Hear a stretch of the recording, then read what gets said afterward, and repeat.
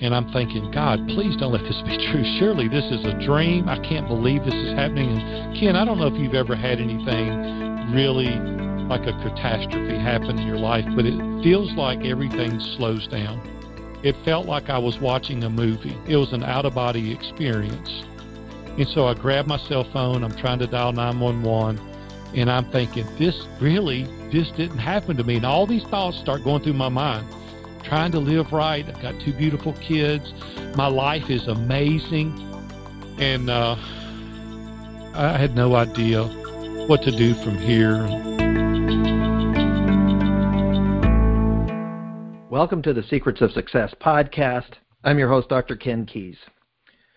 Well, today had a very interesting interview with Aaron Walker. Now, Aaron is an extremely successful entrepreneur. Started and had 12 successful businesses, now in the business of mastermind groups. But what's interesting is Aaron was so successful in life that he actually retired at age 27, found out that retirement was not what it was sort of projected to be, had a traumatic event that happened in his life. You have to listen to the podcast to hear the story. I will do it no justice. That had Aaron processing and basically unable to work for nearly 5 years. So Aaron shares that story, but the other side of it that he really talks about is he's now doing work with his company, View from the Top, on mentorship, but also mastermind groups, is that we can't do it alone. You know, this life isn't meant to be hanging out in a lonely sort of environment, is that it's through relationship that we're able to grow, develop, learn, get feedback from individuals who can be encouraging but also have wisdom. So on that note, you know, as we mention each show, the show is sponsored by Seergy, is that we have a new values e-course on what do you really value. And so the question is you know, we can have a life of success, and this is a show called Secrets of Success, but can we have a life of significance? And is success linked to significance? And we'd like to suggest that it is. So when you are playing to your values, when you know that you know that you know, then you can make the right decision nearly every time. And that's the transformational experience of the eValues course. What do you really value based on the values preference indicator? It includes the assessment. There's nearly 3 hours of video that is part of that in all kinds of different modules, 19 actually. And I take you through a process that by the end of it, you will not only be clear about what you most value, but what you need to do about it and how you feel about each of your values in terms of your ranking on it. It's a very transformational process. So the links are in the show notes. You can go to Seergy Leader e-courses, what do you really value, and that can be transformative. Thank you again for listening to Secrets of Success. If you like what we're doing, pass it on, let somebody else know, leave a positive review on whatever platform you're listening on. And here for today's show is our guest, Aaron Walker, who is from the View from the Top. Thank you for listening. Welcome to the Secrets of Success podcast. I'm your host, Dr. Ken Keys. Well, I'm excited for our guest today because he has worked with many, many entrepreneurs recently around this concept of mastermind groups and how you can hang out with colleagues and hold each other accountable and learn from one another. And, of course, that's what he's doing now, but he has so much history before that. He said before the show that he feels like he's 40, but he's 125 years old, but I didn't want to really disclose that in advance. But welcome to the show, Aaron Walker. Hey, Ken, thanks for having me on today, buddy. I don't know about that 40 or the 125, but we're somewhere in the middle. Well, we're just going to work with you have 125 years of wisdom so that I don't draw any offense from my guests. How's that sound? That sounds fun. That's perfect. You recovered quickly on that one. Way to go. Well, as a fellow podcast host. So, Aaron, as we delve into it here at Secrets of Success, we like to hear the story of individuals and their journey. And as you mentioned before we got on the show, you had had several businesses. But before we get into that, what is kind of your journey growing up and just your history. Like, where did you hang out with? Where were you born? And then just sort of your family of origin and what that meant to you. Well, I appreciate you asking, Ken. I'll try to give you the 30,000-foot view and not bore you with too many details. I'm a native Nashvilleian. I live in Nashville, Tennessee. You still live there. You haven't moved much. Hey, almost 60 years I've been here in Nashville, and I absolutely love it. I grew up in Madison, Tennessee, which is just 8 miles north of Nashville. Came from a very poor family, have an amazing father, an amazing mom. My dad just didn't know how to make much money, so we lived in a really small house, 2 brothers and a sister. Started working at a local pawn shop when I was 13 years old. I didn't even know what a pawn shop was when he hired me to work there. Started sweeping the floors, wiping the showcases off, and that turned into just an amazing journey. 15 years old, decided that's what I was going to do for a living. Went to night school and summer school for 18 months. Had enough credits to graduate at the beginning of my junior year in high school. Met a couple of guys that had a lot of money because, like I said earlier, I didn't have any. And at 18 years old, I opened my first pawn shop. A year later, I got married, and my wife was poorer than I was, and we were sweethearts all through high school. And 2 weeks after she graduated high school, we got married. And I set her down in our 500-square-foot condo, and I said, Robin, we can't mess this up. Whatever we do, we'll never get this opportunity again. And we're going to take every dollar we make, pour it on the loan, and we're going to try to pay this 10-year loan off pretty fast. Well, we did. We paid it off in about 36 months. I paid off a $150,000 loan, and then I continued to repeat that exercise until I was 27. Okay, now, Aaron, I'm just going to stop you for a second because you already have some rich history that you are skipping over. First of all, what did your parents do? What was your dad? My dad was a general contractor. He built houses, and he wasn't the fancy general contractor sitting in an office. My dad had the shovel and a hammer, and he built houses, and so he was the manual labor. That was his thing. And now you mentioned that poor. So usually contractors do have some kind of profit, or was he just sort of giving to the neighborhood? My dad wanted to hunt and fish and spend time with his family. He didn't care anything about making money whatsoever. Matter of fact, we talked in later years, and I doubt that he ever made over $15,000 a year the whole time I was at home as a child. We really were poor, and that's okay. But my dad was a man of great integrity. He's a man of character. He wanted to spend time with his family, and on the weekends, he wanted to hunt and fish. And he just didn't care anything about making money. And so that's the environment that I came from. When you think about that, Aaron, what were some of the character traits that he instilled to you that you found valuable, here as a teenager getting into your own business? That's a great question. Yeah, that's a great question. My dad, Ken, you would have loved my dad. My dad was the kind of guy that would come in the room and immediately people would gravitate to him because he laughed. He was full of life. He was always there to help other people. He was an encourager. If you shook my dad's hand and he said, this is what we're going to do, you could bank on it. My dad was a great man of character, and his word was his bond. And so that's really helped me through the years to say, if I tell you I'm going to do something, I'm going to do it, and I'm always going to be there to share and to help. My dad was a very intentional relationship builder. Everyone loved him, and I tell a story, and we haven't got the time today on this to tell all the stories, but I will tell you one.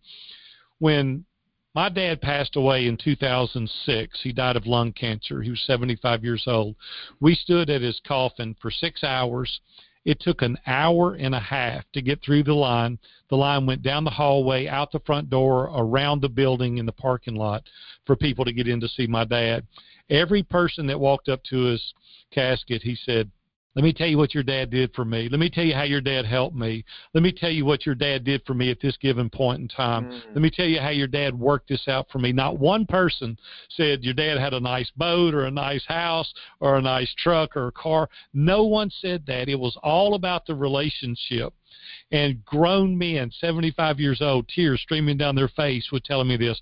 Kids, 10 years old, 12 years old, were saying, hey, your dad was always fun. He was always bringing me candy. Your dad was an amazing man. And here's what's funny, Ken, to me. We spend 95% of our time trying to achieve success in our businesses and gain possessions, yet not one person made a comment about a possession my dad had. It was all about the relationships. And I figured out that day when my dad died, I said, I need to spend an inordinate amount of energy building those relationships like my dad, because the truth of the matter is that's what's really important to people today.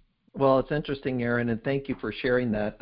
I just had another guest on, and one of the comments he was talking about through his new book was, what's your legacy? What is the legacy you're going to leave? Right. And what you're talking about, his legacy was relationship.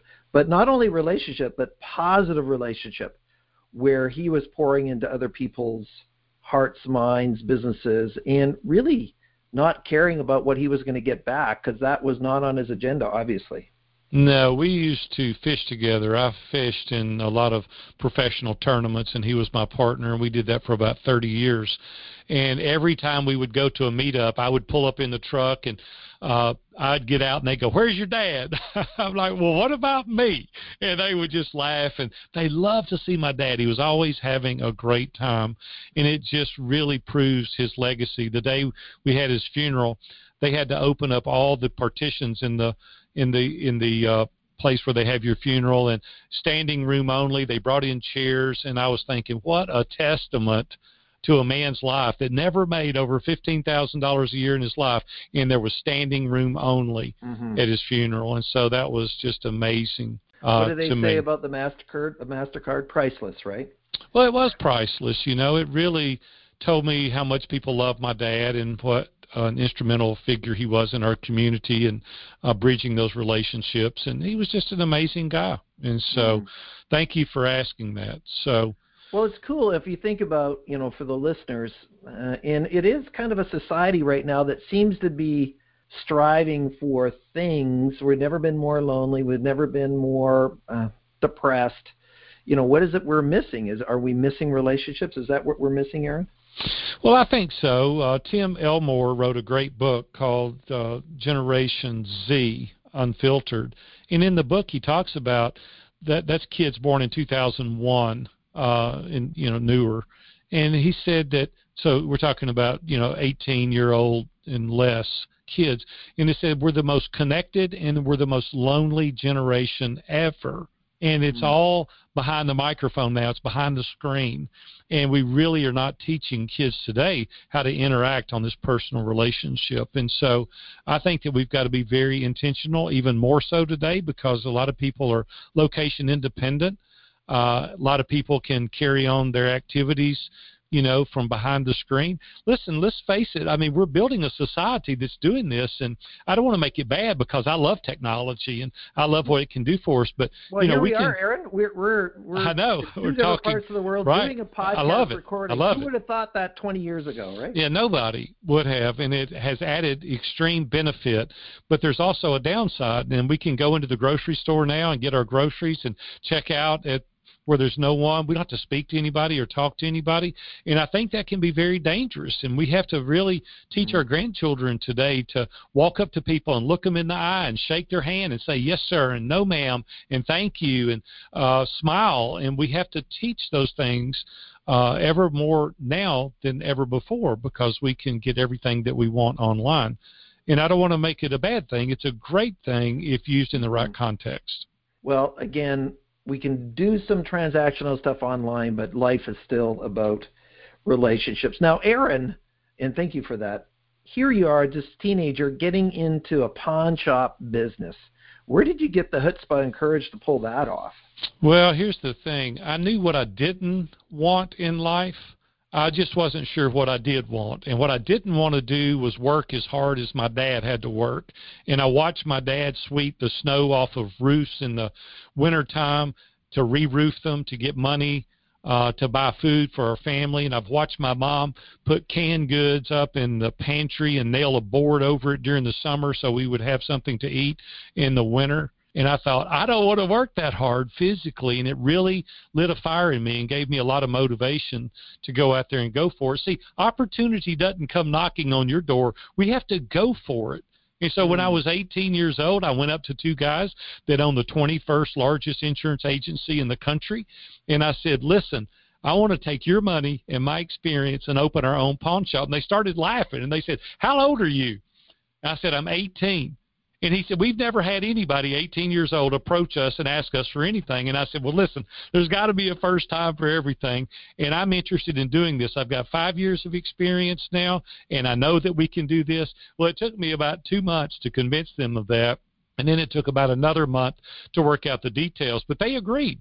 They said, we're going to own 2/3 of it. You're going to own 1/3 of it. You're going to put the sweat equity in, and we're going to go to the bank and borrow $150,000, and your name is going to be on the line, and you're going to do this.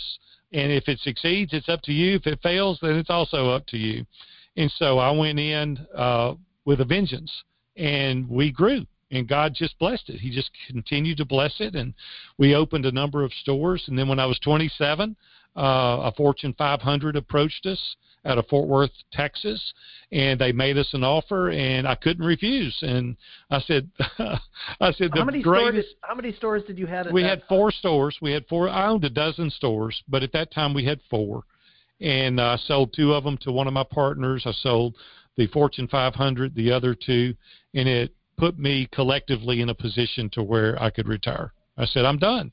And I thought, Ken, this is the American dream. We have 27. Are you kidding me? We have a poor kid from Nashville, Tennessee, broker and a convict, and 9 years later, I'm able to retire. And I thought, this is the American dream. And it was for about 18 months. And then my wife woke me up one day from a nap. I was getting in the bed in the middle of the day. I gained 50 pounds. And she said, this is not what I signed up for. And I said, I don't have any reason to get up. I mean, you can only play so much golf. You can only fish so much. And then I was playing golf with guys 60 years old, and they were beating me, and that was pretty embarrassing. And so she looked at me one day. She said, I'm worried about you because you're depressed, you're bored, you've gained 50 pounds, and you're almost 30 years old. She said, you need to get up. You need to go do something. So, Aaron, take us through the emotional as much as you're willing to. What's going on? I mean, there's lots of listeners here who said, oh, man, just to be in Aaron's position, to be 27, have all the resources I need to be retired. What's going on? What can you share with the audience that was insightful in that 18 months that maybe you did see coming or didn't see coming, or is what valuable for us? Ken, this is some great questions. The first thing that I want to say is I hate it when I hear people with money go, money's not important. I want to go, you liar. Let's take it away from you. Let's see how important it is. So I don't want to be that guy. I don't want to say money's not important. I love to make money. Money is great. It can provide you, with a great place to live and vacations, and you can help people, and there's so much you can do with money. So I don't want to undervalue what money means, first and foremost. Second of all, what was going in my mind when I was 18, 19, 20, 25 years old, if I can just make enough money to retire, then everything is going to be amazing. I wasn't even looking to retire at the time, but that was always the foremost thing that I thought about. It was like, man, when I get enough money to retire, I'll be able to live a life of leisure and things like that. Well, I was given that opportunity, and that's exactly what I did. And it was amazing for about 90 days. We went down to Naples, Florida. A friend of mine owned a house down there, and he said, use it for the summer. I stayed 2 weeks. We came back, and I said, I'm going to go out of my mind. Like, I can only watch Andy Griffith so much. I can only play so much golf. I can only fish so much. And what I discovered, and I was too young to realize it, we've got to have purpose and meaning in our life. That's what we've got to have. If you're working today just to stop working, stop doing that. Don't do that, because, listen, my buddies were still working. They were, growing great careers. They had great businesses. They were making money. They were making a difference. And there I was sitting at home. It's like, I don't know what I'm going to do tomorrow. And I know many of you are thinking, you're crazy. Well, listen, seriously, believe me, it doesn't take long to become bored out of your mind, because you've got to have some activity. You've got to be pushing the ball down the field. You've got to be making a difference in other people's lives. You've got to be doing something that's productive. And I didn't understand that at the time. So to make a long story short, I told you we're not even going to get through with my life story before the end of the interview. So my wife said, go do something. So I went back, started working for the guy that I did when I was a teenager. And so I started loaning money. Yeah, I did. I started giving him a day off. And so I started there one day a week.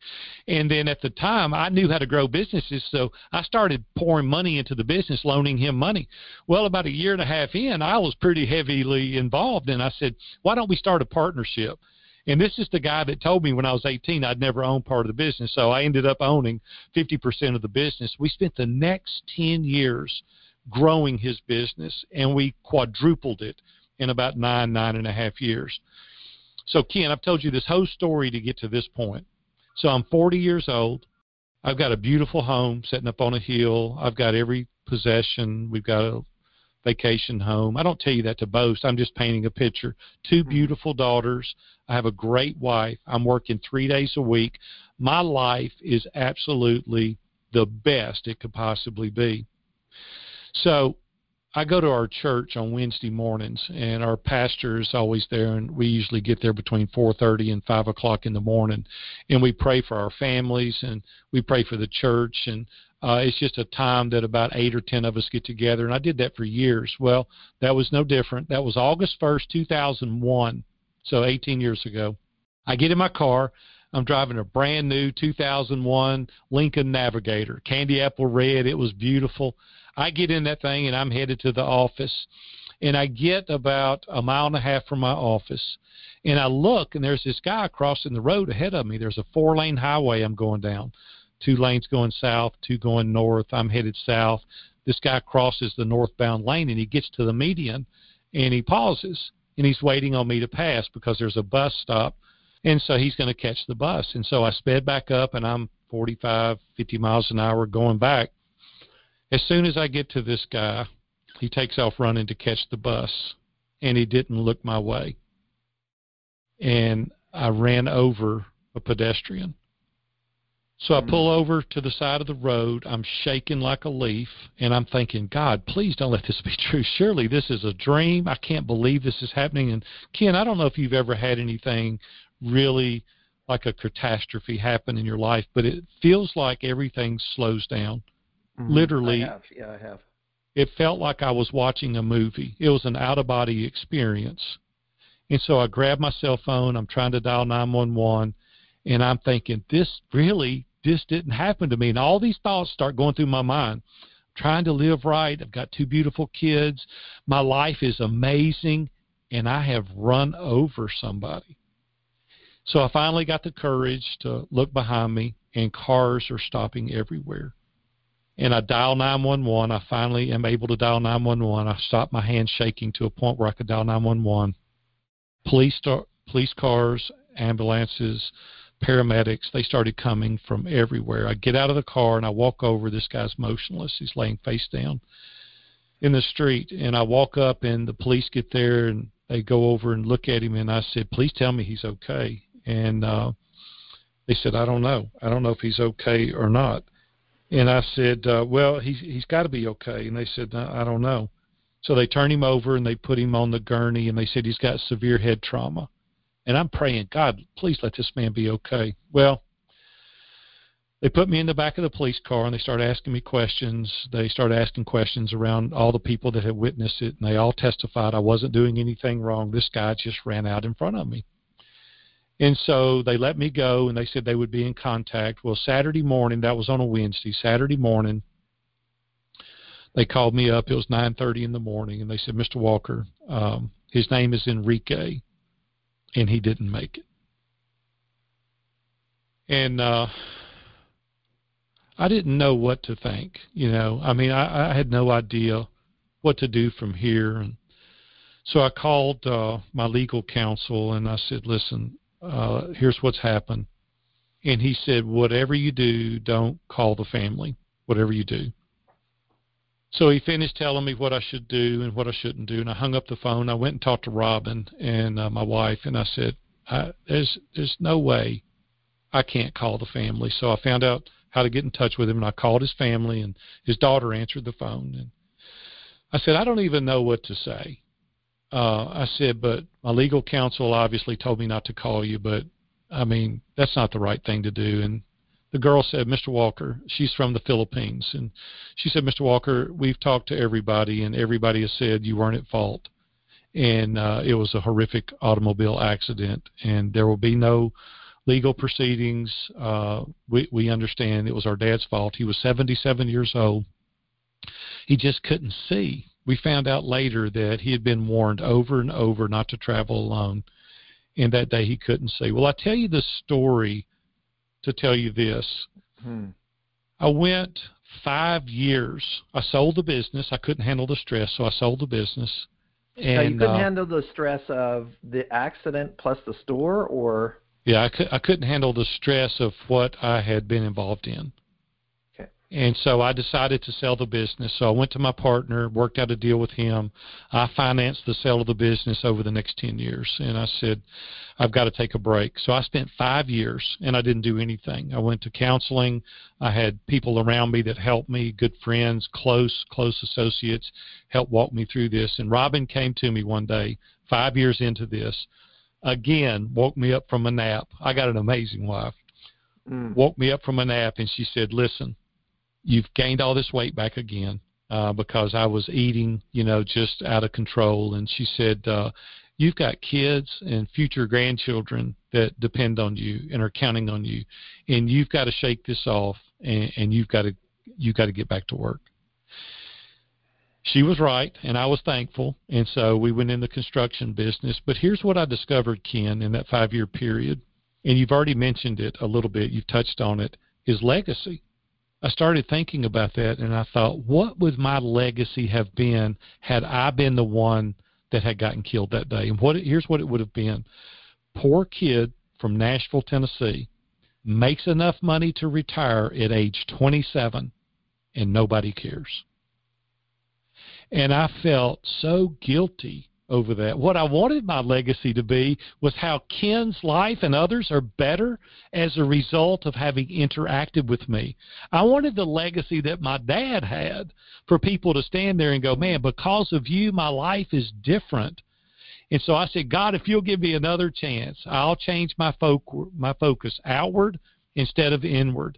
And that's what we've been able to do for the past 6 or 7 years now. I retired 8 years ago when I turned 50. And now we started View from the Top, to where we help ordinary people become extraordinary in all they do. And today we have 15 masterminds, 150 members from 8 different countries, and I get to help them make a difference in their life and the lives of the people that they influence on a daily basis. Well, thank you for that, Aaron. And, of course, I appreciate your story. And, the story is very powerful. If I may ask, and you don't have to answer, Aaron, if you don't want to, what are the reasons it took 5 years, you think? Yeah, I mean, you just don't run over and kill somebody and get over it. You know what I'm saying? I mean, you have to work through that. That was somebody's husband. That was somebody's dad. That was somebody's brother. That was somebody that lived in the community that had done very well for themselves. And I had to work through. That's a lot of anguish to work through. And I'm replaying in my mind, could I have done something different? Thank God I wasn't on the phone. I don't drink, and so I wasn't participating in any kind of alcohol. If I had, I probably wouldn't have got over it. And I just want to tell y'all, those that are texting and driving, and I can't say I haven't done that, but you can put yourself in my place, and you run over somebody or you run over a kid because you were texting or on Facebook, you're going to look back and go, I'll never get over this. Thank God I wasn't doing anything. I wasn't speeding. It was an accident. But nonetheless, I had to work through that. And it took a lot of counseling, took a lot of people to help me kind of work through that. I was very thankful that I had the resources that I could retire, because if I couldn't, it would have been very difficult to handle being an entrepreneur with as busy as we were and as much we had going on, and still have to work through that process. Another reason to have trusted advisors and great friends, because you are only a phone call away from working through something that's very horrific and tragic yourself, and we need to have trusted advisors around us. That's why we lead these mastermind groups, because isolation is the enemy to excellence. And if you want to really go forward in your life, you've got to be in community. You've got to have people around you to help you work through these difficult situations. Well, thank you, Aaron, for that. And you bring up a point about, as entrepreneurs and people who are operating on their own, and there's more and more doing that, especially when we think about the virtual workforce. This whole idea of embarrassment or shame, or maybe I haven't done as much as I could, and I don't want the group to know about that, and what would you say to people who are hesitating? Because when we think about the profession that's growing more than just about any other profession, and that's coaching or mentoring, whatever way format you want to set that up, what would you say to an individual who is hesitating to reach out to somebody else just to say, what, I really kind of feel like I could have done more? And maybe they don't feel like a failure, but they certainly don't feel like the success they want it to be, and they just don't want to expose that to somebody else. What would you say to that group who hesitates for those reasons? Well, the truth is the vast majority of people today are living a facade. They've got things in their life that they need to deal with, whatever that may be. And a lot of people are like, hey, no, I'm good, I get it. But the truth is we want most people to think we've got it all together in every arena of our life. Now, let's say the reality of it is we're all knuckleheads, right? We're trying to figure it out. We're going along. We may be good at a few things, but there's some things that we just don't have figured out yet. We just can't. And the people that really excel in life are the people that get trusted advisors that are non-biased around them so that they can be totally honest. They can let that facade down, that veil that we're living behind, we can let that down, and now we can get down to the brass tacks. We can get down to who you really are. And we can understand what your superpowers are, the places that you're really good. But there's also an Achilles heel. There's also blind spots that we're living in each and every day. And the best thing that other people can bring is perspective, because we all only have one life filter. We only have the situations that we've experienced. We can only feel one way and see things one way based on our past experiences. But when you get in a room with 8 or 10 or 12 people that don't have anything to gain or lose as a result of telling you the way it is, the real truth, it takes us to the next level faster, because we get down to something that's solid that we can build from. And you say, okay, this is an area I'm not really good in. And it's embarrassing, and I wish that it weren't this way. But the truth of the matter is you can't be perfect in every arena, and this is something I'm not good at, and I need your help. And when you do that, it really endears you to other people. Most people say, well, if they know this about me, they won't like me. That is not true. That is just not true. And from your past experience, Kim, when you're talking to people, when they open up and they let you in, it allows you to share now and be more vulnerable and more transparent and more authentic. Listen, it is miserable living a dual life. It is miserable trying to remember what you said or to cover this track. But when one guy shows up or one lady shows up and you tell the same jokes to everybody, you drink the same thing in front of everybody, you watch the same programs that you should, regardless of who's there. The way you live your life, when it's authentic, you don't have those burdensome, those troubled areas, and you're real. And that's what engages other people. And I just want to encourage you today that other people are not talking about your failures and your faults like you think they are. I call it the 18-30-60 rule. When you're 18, you think everybody is talking about you. When you're 30, you don't care. And when you're 60, you find out nobody was talking about you to begin with. And I want to encourage you today, take off the mask.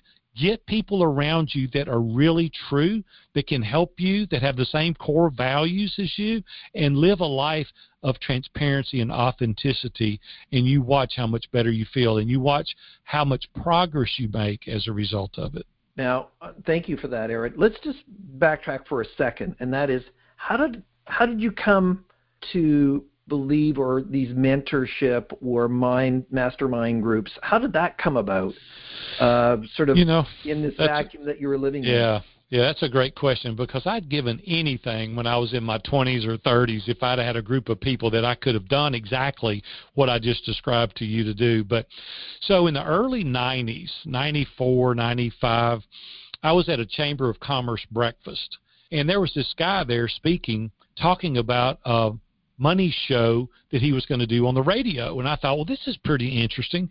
So I go up and meet the guy after I get through, and I said, that's interesting what you were talking about. He goes, yeah, I'm going to teach people how to get out of debt. And he went on and telling me about it, and I thought, well, that's pretty interesting. I said, have you started yet? And he said, yeah. He said, I'm on one radio station here in Nashville. And I said, I just built a brand new building right down the road. I want you to come check it out. So he got in the car and followed me down there. We walked in. I just built about a 10,000 square foot state-of-the-art pawn shop. It was amazing. Truly, it was amazing. And so he walked in and he said, this is unbelievable. He said, this is the kind of shop I want advertising on my show. He said, would you advertise on my program? I said, no, I'm not going to. I don't even know you. I just met you 30 minutes ago. And he said, listen, I'll give you a week free if you'll just try me. And I thought about it for a minute. And I said, well, I have nothing to lose. And I said, sure, okay, I'll do it for 1 week, and that's all I'm doing. Well, that was my first encounter with Dave Ramsey. Dave had just started his radio show called The Money Game, he and Roy Matlock here in Nashville. And so 3 days into that, I called him, and I said, this is unbelievable. People are running in here buying some of this stuff. I want to sign up and do advertising with you every day. And he said, you'll have to sign an annual contract. And I said, you got to be kidding. He said, no, you have to sign an annual contract. You've got to advertise every day for a year. And I thought, if it's anything like what is happening now, I'll be happy to do it. Well, Ken, I spent the next 21 consecutive years being Dave's sponsor. Dave and I became very good friends over the course of almost 3 decades now. Now, Aaron, I would say that most people would know who Dave Ramsey is, but for those listening who don't know, he is one of the top experts around financial, fiscal management, has a podcast, has books, has training programs. So that is kind of amazing story that you crossed paths with that gentleman. Well, I appreciate that. A couple of years after that, I was at a Mercy Me concert, and Robin and I had gone. It was on a Sunday night, and we were at the Mercy Me concert, and Dave was sitting 3 rows in front of me, and I didn't even know he was there. And he got up at the intermission, and he walked by, and he said, hey, I want to talk to you for a minute. And I said, hey, okay, I didn't even know you were here. And he said, yeah. He said, I like Mercy Me. And he said, I'm going to start a mastermind group in my office. We're going to meet on Wednesday mornings. He said, I want to invite you to participate. There's going to be 10 men there, and I want you to be one of them. And I said, I don't even know what a mastermind group is. And he started laughing. And he said, you just come to my office Wednesday morning, 7 o'clock, and I'll introduce you to the guys. So I went. I didn't want to go, Ken, to be honest with you. I went, and I was very reluctant, very hesitant to go. So I go in there, and I sit down, and he starts introducing me to these other guys that he had invited to be in the group. Well, some of you may have heard or not, we were called the Eagles. And we met in Dave's office for over 10 or 12 years. We met every Wednesday morning. And there were people like Ken Abraham in there. He's written 95 books to date. Dan Miller, 48 Days to the Work You Love. One of the guys that he invited was Jeff Mosley, and Jeff Mosley owned a record label, and Mercy Me is one of his groups. And so he was in the group. A number of other guys, great guys. The point of the story, though, is they weren't then who they are today. And because we met, because they had accountability, because they had a safe place to go, many of these guys' businesses exploded as a result of it. And so we just had a great time doing that. Well, when I retired 8 years ago, Dave and Dan said, what are you going to do now? And I said, I'm not going to do anything. I said, I've been working since I was 13. I'm 50 now. I'm going to go down to the Caribbean and sit on the front porch of one of those tiki huts, and I'm going to rock myself into an oblivion. I was trying to get a laugh out of the room. Nobody laughed. And Dan leaned over, and he looked at me, and he said, that's the most selfish thing I've ever heard you say. I said, what do you mean? I said, I've been working since I was 13, man. I'm exhausted. I'm ready for a break. He said, you need to coach. I said, I'm not coaching. I'm not coaching anybody. He said, no, man, listen. He said, you've got over 30 years of marriage now. You've owned a dozen businesses. He said, you need to coach. So I go home and I talk to Robin about it, and we pray about it a little bit. And I came back the following Wednesday, and Dave said, come and be my guest at EntreLeadership Mastery. I think you'll enjoy it. So I went. I fell in love with it. It was amazing. Plus, it was a $10,000 gift. You know, I said, how can I pass this up? So we're having a blast for a week at this. Dan said, come and do Innovate out at the sanctuary. And I said, okay. So I went, did Innovate. And so we're around these round tables, and we're telling our story, and we're encouraging one another. I get in the car to drive home. We all live here in Nashville. So I get in the car, and I'm driving home, and I get a text on my phone, and it's from Dan Miller. And he said, Big A, he said, did you see the way the people at your table were leaning in, listening to your story? And I said, well, maybe I'm just a good storyteller. He said, no. He said, you have something to say. You've been very successful, and you have something to teach these people. You and Robin have had an amazing marriage. By the way, Ken, I celebrate 40 years of marriage this June. I'm fired up about that. Well, congratulations. Congratulations. So I started coaching, and then we started doing podcast interviews, and our business just exploded. Well, I said, I can't coach all the people. And then I thought, you know what I'm going to do? I'm going to start a mastermind, because I know how to do mastermind. I've been doing it for decades now. So I started Iron Sharpens Iron Mastermind, and the rest is kind of history. You know, now we have 150 people in 8 different countries, and we're having a blast. And that's what we get to do today. Well, Aaron, like you said, there was not enough time in the podcast to cover all the bases. However, we just have a few minutes left, but I want, excuse me, ask a couple of questions. What are some of the best insights you have captured through the mastermind that you would share with the listeners, things that are actionable, sort of things that come out of these masterminds that maybe there's a theme or an essence beyond the principle of, you know, the hanging out with some people that can give you feedback, unfiltered feedback, real feedback? What are some of the other things that you've learned from these groups that you could share with the listeners? Well, I touched on a few of them earlier, but first of all, perspective is the best thing that you could possibly get, because you only have one. And in these masterminds, you can have 10 other perspectives that can open doors like nothing else can. The other thing is the accountability. There's so many things in my life that I probably wouldn't do on my own, but when I know I've got to go next week and report back, I'm going to do the thing that I said I was going to do, because I'm a man of my word, and these people hold me accountable. The other thing is mindset. Our success happens first in our mind. And if we've got a failure mentality, that's not going to serve us well long term. Carol Dweck talks about having a growth mindset. The mastermind gives you that. And I always say, fear missing an opportunity more than you fear failure. And if you couple that with a great mindset of I can do something. My mom had a little saying when I was a kid, can't, couldn't do it, and could did it all. So if you develop a mindset of you're fearful of missing an opportunity and you've got a can-do attitude, I would say success is knocking at your door as well. The other thing is consistency. That's our best tool. And we miss that. Procrastination is our biggest enemy. I'll do it tomorrow. I'll do it next week. I'll do it next month. But when you have a team of people around you, we say, no, we're going to do it this week. And when you do it this week, you have a measure of success. It builds that confidence in you. And so the consistency. And then the next thing you know, you've got a lot of leverage now because you've had some success.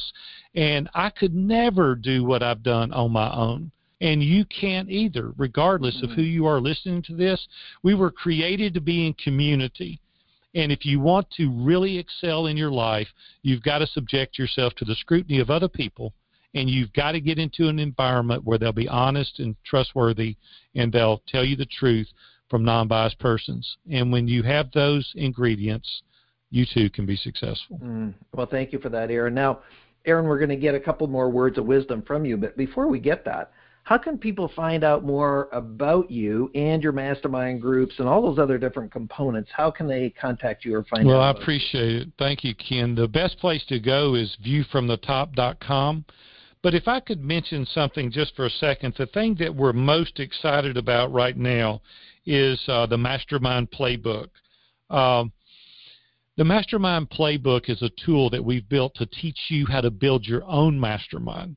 And so if you're looking to start one, if you can't find one you like, let us help you on that journey. And the best place to go there is themastermindplaybook.com/Aaron.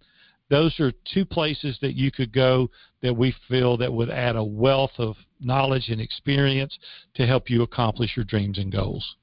Thanks, Aaron. Now, Aaron, you said you have a special gift for Secrets of Success listeners. Where can they go to get that? I do. If you'll go to viewfromthetop.com/Secrets of Success, there are 2 documents that we have given you. It's a personal assessment and what do I want.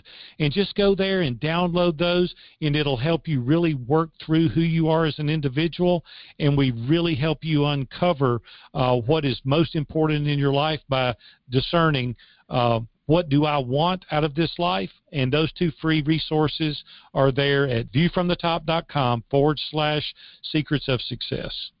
And for those of you listening, if you're driving, we'll have all of this in the show notes on whatever platform you're listening on.